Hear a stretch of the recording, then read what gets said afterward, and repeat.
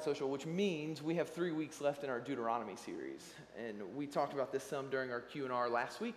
If you weren't here, you can go back. That's posted online. There were some good questions asked, and I appreciate all of you asking those questions. And it helped Kyle and I. We talked about it some this week. It really helped us do what we hoped it would do, which is to kind of pivot a little bit and to approach these final 3 sermons of the series on Deuteronomy a little bit differently. To take not a completely different angle, because we're still in the text, we're still in this section, but it's going to help us kind of reframe, because we wanted to explore this idea that we're about to step into of this curses and blessings in a little bit different kind of way. And so we have 3 sermons left, and the context in terms of what you're reading in the narrative, if you've forgotten this or this has been lost on you, we are still in this sermon from Moses. This entire book of Deuteronomy has been given in one setting. This is one day, this one moment. They come and they sit in this space, and Moses goes through all of this. So narratively speaking, nothing has changed. In terms of the theme or like kind of the thrust of what the sermon is that Moses is giving, he's shifting hard now to this kind of like vision statement, this moment, this space where he's kind of saying, okay, you are now going to go into the land. They'd done the theology, they'd done the exegesis of what the law had been given 40 years ago. He had given the context, the place, the history of who the people of God were and are and continue to be. And he's saying, okay, now it's time. Now it's time for this to happen. And I said this a couple weeks ago, or maybe it's last week. This is the Coach Taylor Friday Night Lights moment. This is the speech. This is like he's getting them amped up and is excited. But if you have read Deuteronomy, this is a really bad speech if you're trying to amp people up, this moment. And this is the vibe, this is the sense, we get it. But he's going to say, like, you are this people, we're going out there. Oh yeah, by the way, the teams before you have all lost, and you're going to lose too. But still, you need to do it. You need to go. You need to play hard, whatever it is. But you're going to lose. It's like, that's, Moses, maybe not the best way to encourage people or to amp people up to go and to do the thing that you've asked them to do. And yet that's where we find ourselves, is in this moment, this space, in the final section of Deuteronomy. And so he's saying to them, this is what it's going to be like. And he gives this long list of blessings and of curses. So let me read our text for today, and then I will give a little bit more context of what is going on here, maybe thematically, or kind of, we're going to pull up and go like 30, 40,000 feet for a second, because nothing's changed. They're still there. It's one big sermon, one big long day. Our 40-minute sermons pale in comparison to an entire 30 chapters of one big long sermon. So be glad that, things have changed over time. So here are our texts for today. It is in Deuteronomy 27. I'm going to read verses 1 through 5, and then I'm going to jump and read verses 9 through 13. Moses and the elders of Israel commanded the people, keep all these commands that I give you today. This is where we've been, the commands over the last 3 weeks that we've been talking about here at Mosaic, studied in the text of Deuteronomy. Keep these when you have crossed the Jordan into the land the Lord your God is giving you. Set up some large stones and coat them with plaster. Write on them all the words of this law when you have crossed over to enter the land the Lord your God is giving you, a land flowing with milk and honey, just as the Lord, the God of your ancestors, promised you. Now, quick note, just to think, why would you cover the rocks with plaster? What he's asking them to do is basically create a monument of 2 ginormous stones. And your mind should go back to the 2 stone tablets of Exodus and the 10 Commandments. And so he's saying, we have expanded upon this, and they're meant to serve in the same kind of way. So go, when you go over there, take those big stones and write the law on them. And it's Exodus image, and it's to remind them of who Moses was and who the people of God were and what God did for them at Sinai. And so he's saying, take this and go, and then you're going to go into this place that has been promised. Land flowing with milk and honey, just as the Lord your God of your ancestors promised you. And then when you have crossed the Jordan, set up these stones on Mount Ebal as I command you today, and coat them with plaster. Build there an altar to the Lord our God, an altar of stones. Do not use any iron tool on them. And then Moses and the Leviticus priests said to all Israel, be silent, Israel, and listen. You have now become the people of the Lord your God. Obey the Lord your God and follow his commands and decrees that I give you today. And on the same day, Moses commanded the people, when you have crossed the Jordan, these tribes shall stand on Mount Gerizim to bless the people: Simeon, Levi, Judah, Issachar, Joseph, and Benjamin. And these tribes shall stand on Mount Ebal to pronounce curses: Reuben, Gad, Asher, Zebulun, Dan, and Naphtali. This is the word of the Lord. Thanks be to God. It's always good to end a scripture reading on a word like Naphtali.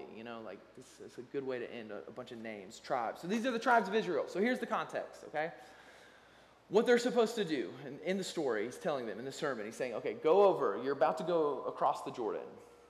And when you do, the first thing you're supposed to do is you're supposed to go and set up these stones that are going to remind you of the Ten Commandments, that's going to remind you of the law of the Lord, that's going to give you ways to live and to function and to exist. And when you do so, you're supposed to come to them and make an altar there, such that you are to give worship and praise. So anytime you start hearing altar language, we think of sacrifice, we think of kind of archaic law. Sometimes it's hard for us, I think, in our minds to kind of understand what's going on there. But when you see altar language, you should think worship service. You should think praise, this moment where you're going to come and you're going to stand before Yahweh and you're going to lift up your hands and you're going to lift up your voices. And you should think celebration. Altars and sacrifice for the people of God were always so much more than just giving up the thing that they held on to so dearly. But it was feast. It was excitement. It wasn't just painstaking, oh my gosh, I got to give my best animal this, that, or the other. It is, no, it's time to celebrate. It's time to rejoice. And we hope that these moments can be similar. Sundays are for feasting. They're for celebrating, is what we've said for thousands of years in context of the church. And this is what they're talking about. So they're supposed to set all this up. And they're not supposed to be like, oh my gosh, we can never live under the law. We can never do all these things that Moses has commanded us to. They're supposed to celebrate the gift that these commands and this law is supposed to be to them. They're supposed to rejoice in it and feast that God has been so gracious and kind to give them something like this. And if you've read the Psalms, if you've read the wisdom literature, you would see this again and again, right? Like you see how they are always thankful for the law of the Lord. It is kind, it is gracious, it's a gift, it is sweet as honey.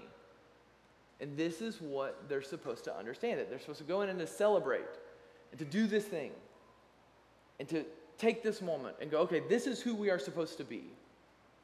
We are supposed to be the people of God.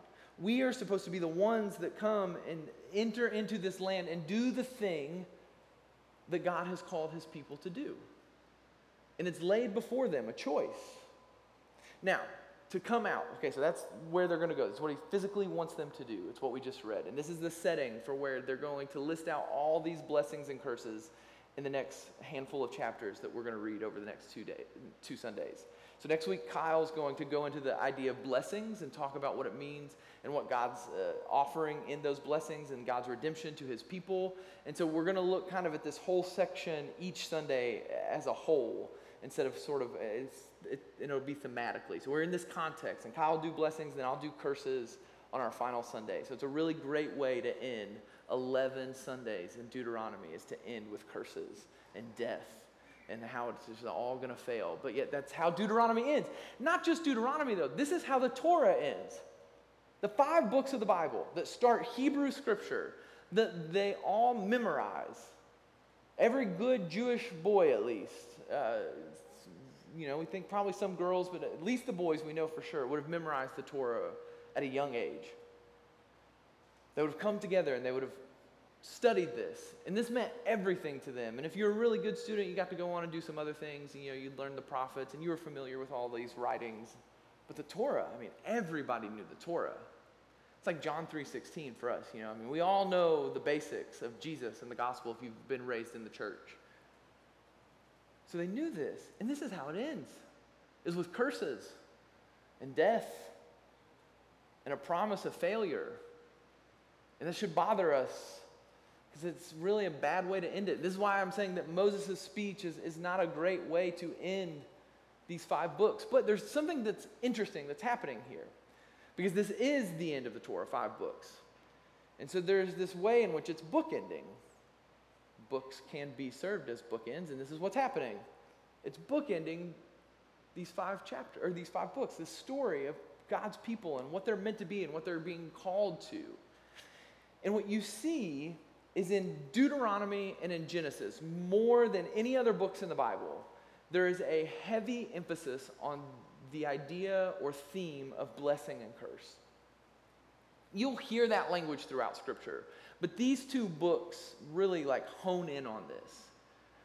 And I think those that compiled the Torah and put it together, the authors of these 5 books, I think they do this on purpose. They get Genesis and Deuteronomy to look so similar, to feel so similar to one another. So it's what good storytelling does, right? It's a great comedian does a callback, comes all the way back around. You're like, I didn't see it coming. Like the end of the joke, the bit was the same as the start.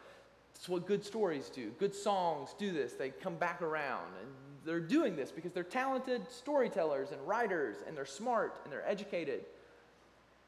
And also it's to remind you of what's being communicated here, what's being told, which is this idea that God has placed before his people an option. Not only in these chapters are these bigger themes of blessing and curse being held and bookended, but even down to what Moses instructs the tribes to do once they cross the Jordan. We're back on the edge of the garden again in this language. We're back in this space, in this place where we see that there is a way in which what is happening with the people of God looks a lot like what happens with Adam and Eve. And there's a way in which what's happening with Adam and Eve and the people of God in Deuteronomy 27, or what's going to happen after Deuteronomy 27, should look a lot like what happens with Abraham in Genesis 12 and Genesis 22. This is garden language. And we're bookended in the Torah with garden language. This way in which we see that what they're being called to and what they're being sent into is to be a reflection of what the original people were called and sent into through Adam and Eve, which is that God has placed them in a place of abundance where everything is being given to them. And all that is being asked of them is not that they would give up everything that they have and who they are and to sacrifice all that is good and right with them. What is being asked of them is that they would participate in life as God intends it to be. To participate in life in the way that he sees fit. These mountains that maybe seem lost on you, and the trees in the middle are to remind you of the Garden of Eden, where the tree of life is placed, where the tree of the knowledge of good and evil is. And we see God's people coming back again and again to trees. It's fitting that the curse that Jesus will bear on the cross is on a tree. There's sacrifice, and language of this is always, Scripture's doing this, but there's this moment, this place here now, where we see that they're at this tree and that there's a choice placed at the tree. In fact, if you go back, Deuteronomy 11 and 22 say a lot of the same thing, or 27 and Deuteronomy 11 and 27 say a lot of the same things. In Deuteronomy 11, there's a subtle little line that's given that actually talks about these two mountains and the trees in the middle, and he references the oaks of Moreh. And the oaks of Moreh are actually the trees that Abraham receives the first covenant in Genesis 12. And the mountain just off of the oaks of Moreh is the mountain where in Genesis 22 that Abraham will go and ascend with Isaac and be in this moment where he's called to sacrifice his own son. And what we have talked about repeatedly, because this is a continuing theme throughout Deuteronomy, is that in that moment, Abraham was not supposed to just fall in line with what made sense. He was not just supposed to do the thing that everybody around them had done, the way that worship and the way that culture functioned and operated, because what was different is Yahweh. Yahweh was not like the other gods. He would not ask of you your firstborn. But we know that this is the way it works. The promise has been held out on Abraham from Genesis 12 to 22. And he's desperate. He wants to follow God. He wants the promise to become true. He wants to do the thing that God has called him to do, and he's trying desperately to live in a way that God would approve of it. And so he does the thing that all the cultures around him tell him to do, what is good wisdom. We are appalled by this in Genesis 22, that you would sacrifice your firstborn. In ancient Near Eastern cultures, it was difficult, it was sad, I'm sure, but it wasn't uncommon, and it's what you did to appease the gods. Because the gods were angry at you. They were vindictive. They didn't care about you, and so you just had to ratchet it up. When that didn't work, you went more and more and more. And so they asked of you the thing that meant the most to you, that represented your life, your offspring, your provision for the future. Firstborn sons meant everything in this culture. And the gods would say, give me that thing. And then once you gave it, you gave everything you had. If then you still didn't get what you wanted, you were just left to suffer the consequences. And Yahweh comes, and Abraham does the thing that everyone would think that he should do. He gets to this moment, he says, okay, the promises haven't come true. It must be something I'm doing. It must be something in the way I'm living, functioning, operating. And so he gets to that moment, and he says, I'll give my son. We talked about this when we did the series in Exodus last summer, that there's a way in which Moses contends on Mount Sinai for the people of God that Abraham didn't contend for his firstborn. Moses comes to Mount Sinai, and God says, I'm going to destroy them all. I'm going to wipe them all out. And Moses says, that's not who you are. That's not the type of God you are. That is not the promises you have made to us. Those are not the blessings that you have promised to give to us. And he contends, and he says, Yahweh, you are different. And Abraham, in many ways, was probably meant to do something similar. To say to them in that moment, Yahweh, this is not, you don't do this. We know what's to be true of you, but instead okay, fine. Let's do it. So this image that we see, Deuteronomy 27, all of this imagery of Abraham and the first covenant that began the people of God, Genesis 12. This moment in Genesis 22 where Yahweh makes a promise that he will not be like the other gods. His way is a way of life, a way of abundance, a way of blessing. We talked about it a couple weeks ago, that his way is a way of offering and providing for you in ways that you cannot offer and provide for yourself. No other God is like this. These other gods, they have power, they have influence. These other gods make things happen, but they will only do so up until it's convenient for their ends. They do not care about you, and yet Deuteronomy is repeating over and over again, this God listens to you. He takes ear to you. He knows your infirmities. He knows your sorrows. And he longs to see you have life and life abundant. And so this story has been played out through Deuteronomy. And in this moment, you see this juxtaposition. And so the people here listening to this, though they were not there in Genesis 22 and Genesis 12, though they were not there in Exodus 34 at Mount Sinai, they are being told profoundly in 27 verse 9. I love this line. Be silent, Israel, and listen. You have become the people of God. These are your stories now. Through all we've been saying here, this is their conclusion. This is your story. And you are going to go and you are going to replicate these moments. You are going to stand where Abraham stood. You are going to stand where Adam and Eve stood, because the imagery is the same. And what is being placed before you is a choice.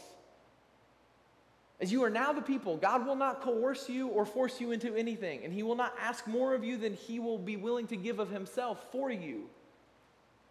And what is being laid in front of you is the choice of life or of death. And this is the language of blessing and of curse.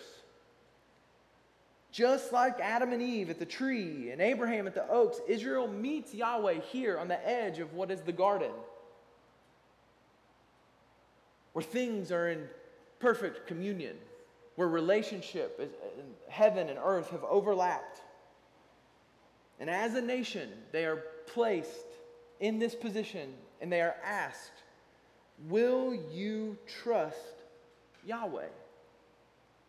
Will you be the people that Yahweh has longed for? Will you be the people that Yahweh intends for you to be? And I need you to understand, in Genesis 12, going back to Abraham, is another moment.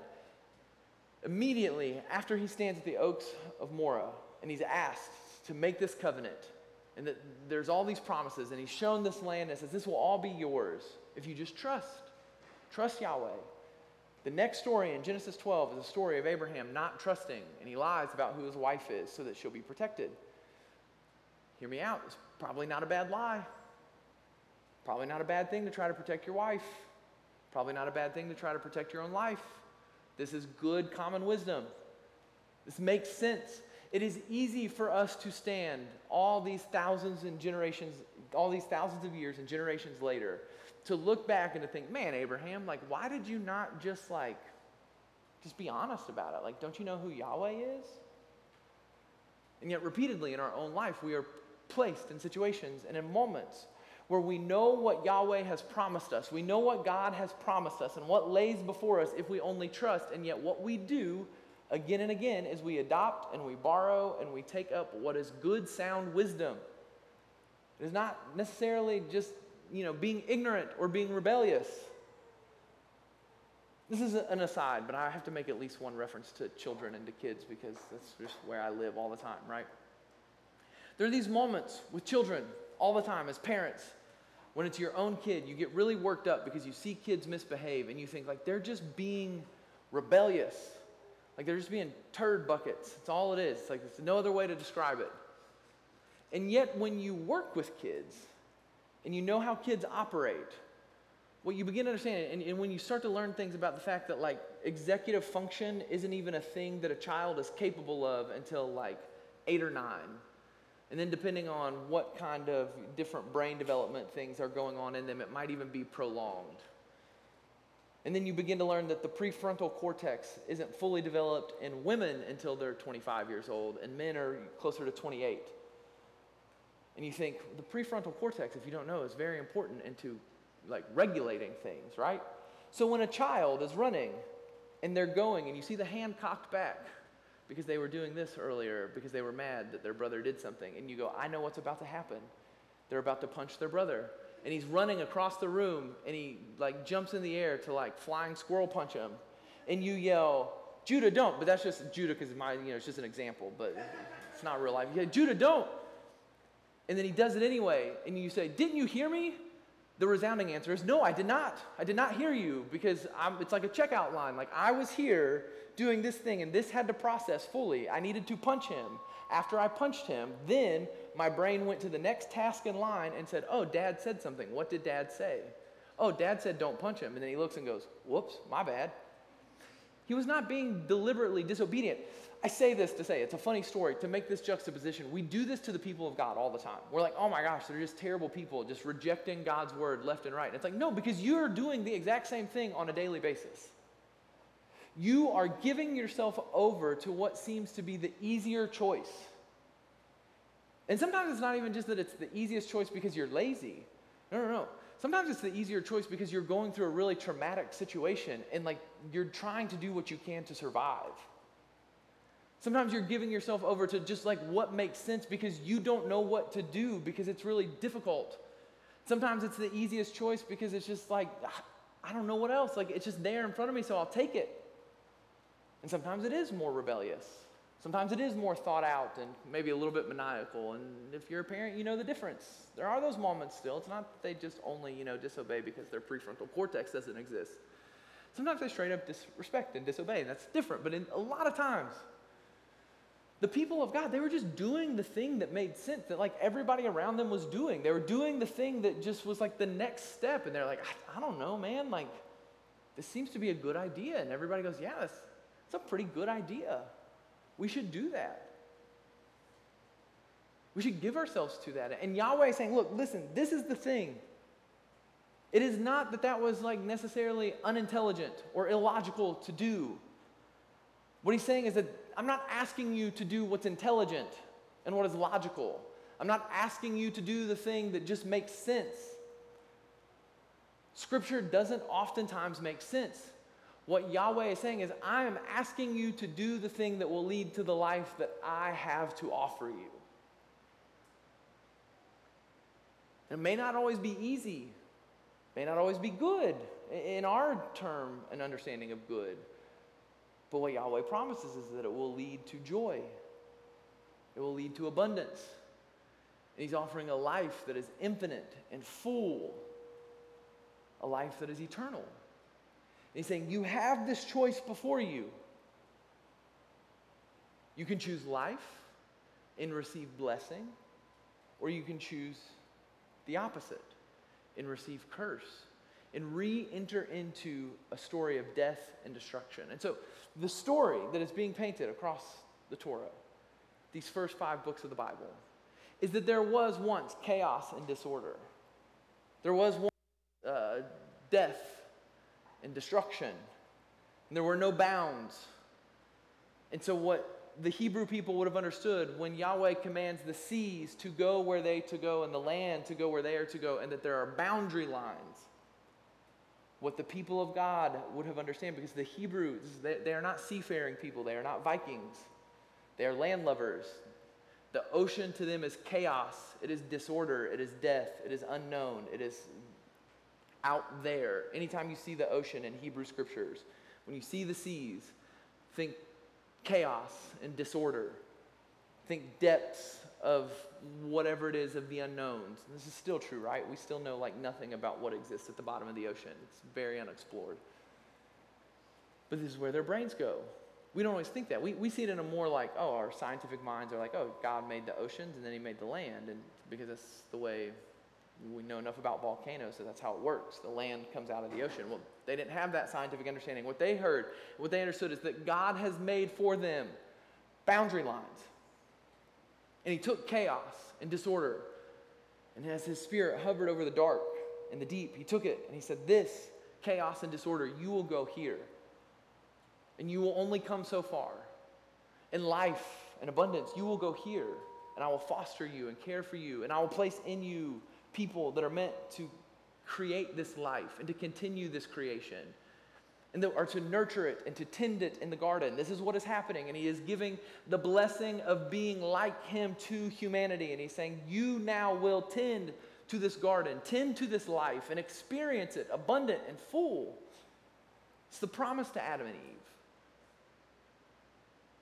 But the catch, there's one small catch. It is not that he asks everything of you. It is not that he asks you to deny yourself in all these different kinds of ways. He tells Adam and Eve, the one catch is that to do this, to rule and to reign in the way that I am inviting you into, you must do it with a knowledge of good and evil that is my definition of good and evil.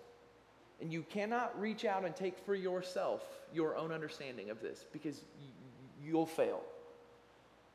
You're incapable of handling what that would be like, because you're human, and I am not. I am the creator. So listen to me when I offer you life, is what Yahweh is saying. Come and participate in life and life abundant. And we know the story of Adam and Eve. They reach out and take for their own. And in this moment, what is set into place in Genesis 3 is a story and a pattern of decreation. When they chose to overstep their bounds and to reach out and to take for what they thought was a good idea, what they thought was theirs to take and to possess, in that moment, what they did is they crossed the lines. This is why we pray in the Lord's Prayer, forgive us our trespasses as we forgive those who trespass against us. Forgive us in those moments that we step outside of what you have placed us so pleasantly and abundantly in. We ask for the Lord's forgiveness as we step over our bounds in our place, in our lines. And when they do so, what happens is that those boundary lines that God has placed in good order begin to fall apart. And this is the story of the flood in Genesis. What happens is that when you overstep your bounds too much and it ratchets itself up, destruction and chaos will envelop the earth. And they will no longer be in its bounds, in its places. And this is a choice that humanity makes. And this is the thing. We oftentimes read the curses and the blessings, and we think God feels a lot like a really bad parent, a really angry parent, an angry God. We project that onto him, and we say, it feels a little bit like karma, doesn't it? This whole blessing and curse thing, like if I do good things, then good things will happen, and if I do bad things will happen. And yet we know as Christians that we don't think of karma in that kind of way. We don't participate in that. And yet we look at this and go, well, isn't that kind of what's being said here? And you're right to think that, and that's why we're going to spend the next 2 Sundays talking about blessings and curses. But the framework that you need to see that is being traced through these 5 books, that is ending here in Deuteronomy 27, that we see coming in this moment, is that here we see these blessings and these curses, and what is happening is that they're being given this choice of life and of death.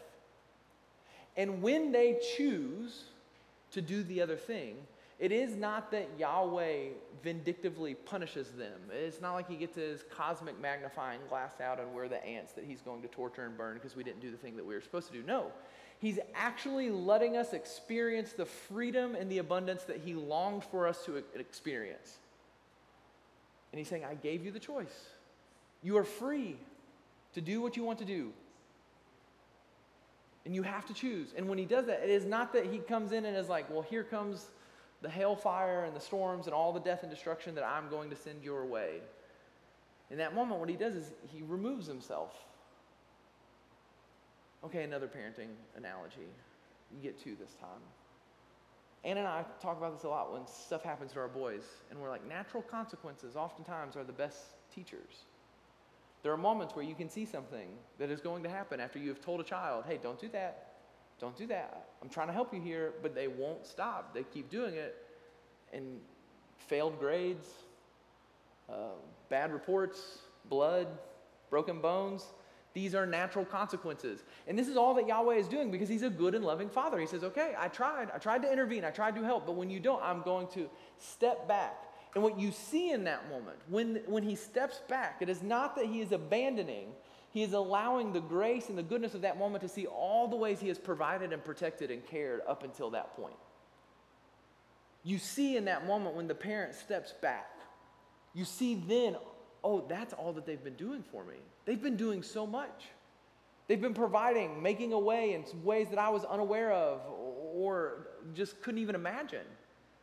They've been protecting, caring, guiding, placing before me good choices and options. And so this is what happens in this choice that is given.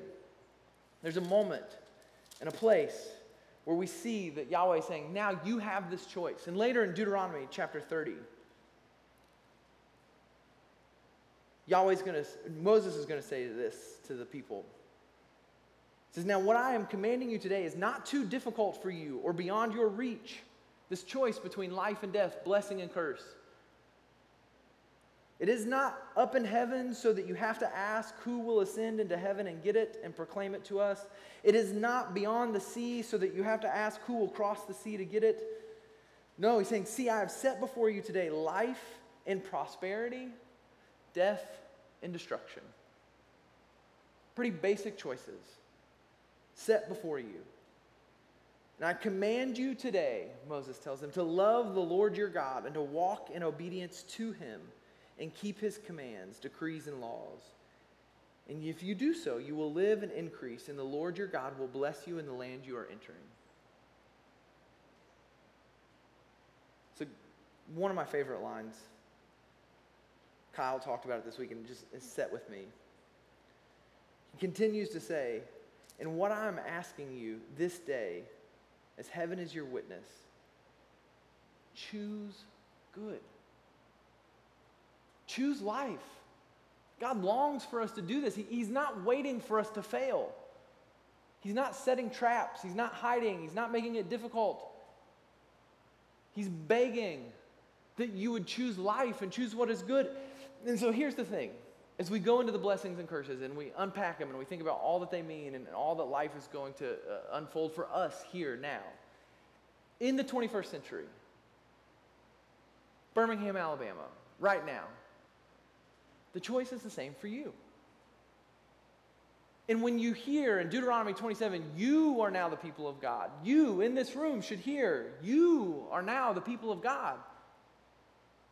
And our post-evangelical, ex-evangelical, whatever you want to call it, people that are wrestling with church hurt, I get it, it's real, and it's difficult, and it's painful.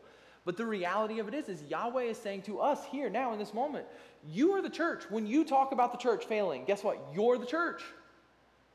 That pain, that suffering, that difficulty, that failure, all through Deuteronomy, what Moses is saying is, you're it. And they're going, no, we're not. And he's going, yes, you are. You're the people. You're the ones that have placed before you the choice between life and death, blessing and curse, and it is yours to take. And you can let go of that choice, walk away from it, I don't want anything to do with it, or you can embrace it. There's a freedom in it There's a hope in it. There's a joy in being able to make these decisions. They're heavy and difficult, yes. It means you'll have to tend with messes that you didn't make. It means things will be asked of you that you maybe don't necessarily understand fully. But what we see promised again and again is that what is being held out for you is not death, but life and life abundant. What is being offered before you is a land flowing of milk and of honey, abundance, joy, peace, hope. And he's saying before you now in this moment, you are the people of God.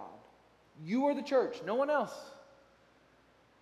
But you, collectively here now in this moment, this is who we are. And we have this choice to live either before life or before death.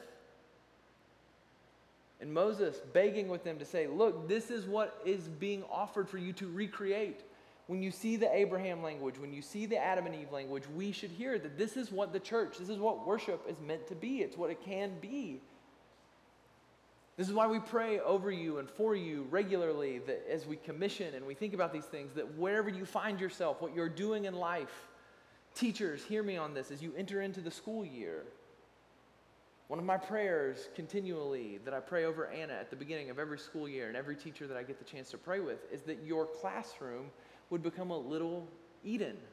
That it'd be a little garden where they can experience peace and rest in the midst of turmoil and chaos. You want to talk about the boundary lines of chaos and death and destruction being removed, go to a middle school. It's all gone. No boundary lines are left in middle school. And teachers have this real gift and this joy of being able to offer that where they find themselves. This is what we're meant to recreate. We're meant to tend to these gardens. We're meant to tend to this life that is placed before us. And in doing so, we're meant to trust your home, wherever you live, whether you are a family, a college student, a high school student, it doesn't matter. You get the choice and the joy to participate in what it means to tend to this life. And you get to recreate this and expand it and replant it and grow it again and again. Or you can participate in allowing the decreation and the destruction to happen. It's your choice. Will you live in the life that Yahweh has placed before you that is abundant and full, or will you choose to participate in death and decreation? And the reality of it is, and what's really difficult is that line is a lot thinner and not as clear as we would always like it to be. But we must grab hold of this, that Yahweh is good like this. And we can trust him. And he's faithful. And he's offering before us food that will not spoil. Wine that will not go bad. He's offering before us something to grab hold of that is eternal and everlasting. And we trade it all the time for some moldy bread and Welch's grape juice. Even though we use Welch's grape juice up here at communion. Analogy breaks down for a second. But ignore that. Imagine we're good like Anglicans or something and we use real wine. Saying there's something profound and beautiful, something that's aged, something that's been formed beyond what was the sum of its parts. You get to participate in that. And these blessings and curses that we will talk about the next 2 weeks, they are the results of what our choices are. And so we're going to contend the next 2 weeks of what we have before us and the choices that lay before us. As the band comes up, we'll move to our time of communion where we'll take the bread and the cup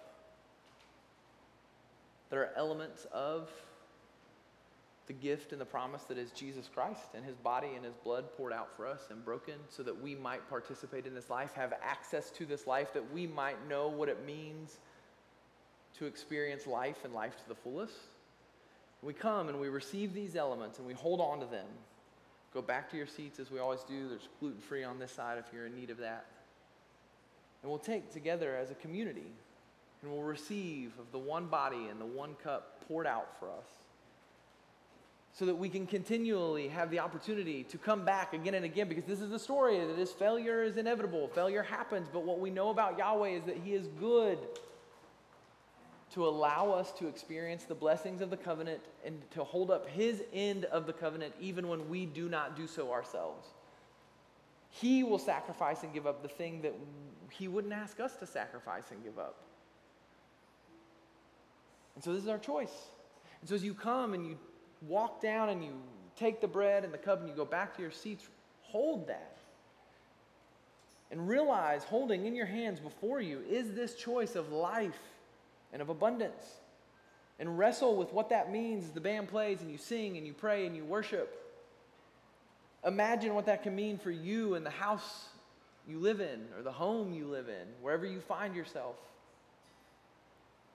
The places you spend most of your time, the classroom, the hallways of your school, the green at your UAB, wherever it is that you find yourself hanging out and enjoying yourself. Like, what does it mean to tend to this life and to trust that Yahweh is good and to be reminded that sometimes we don't understand exactly why we do the things we do or what's being asked of us.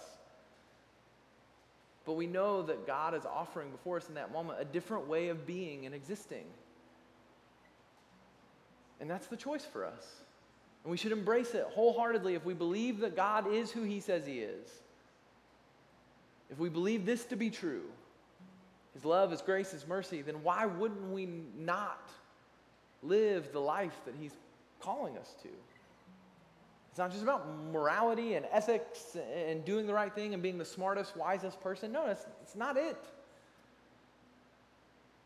It's about living in a completely different way. It's about existing in a different kingdom.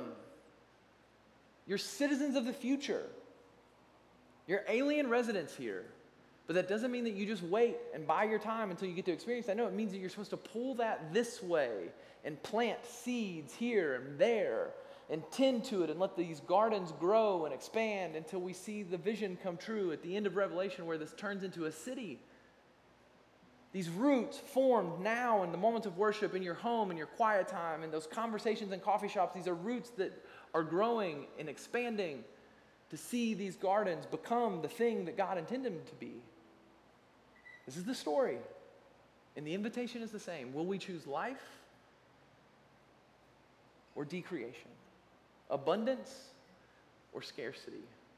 Will we fight and claw to try to get our way, or will we receive the free gift that God is offering of enjoyment, of blessing, of hope? The choice is ours. So as you come, reflect, pray, allow the Holy Spirit to move and to speak in these moments. Father, we thank you and we praise you that you are good to deliver to us the choices of life and of death, that you are good to give before us in these moments the ability to experience the life that you intended for us. And we pray and we ask, God, that we would know what it means to respond in kind, to live within the bounds that you have pleasantly placed around us, to enjoy the life and the freedom of knowing that there is a joy and a care in the confines. Father, allow us to know what it means as we enter into new seasons and phases, as school's around the corner and rhythms change for those of us that are connected to those calendars. And God, we ask and pray in this moment that you would allow us to, just be able to do the thing that we know you're calling us to. We ask and pray, Holy Spirit, that you would empower and equip us to choose the good in this space, here and now. We love you. It's in Jesus' name we pray. Amen.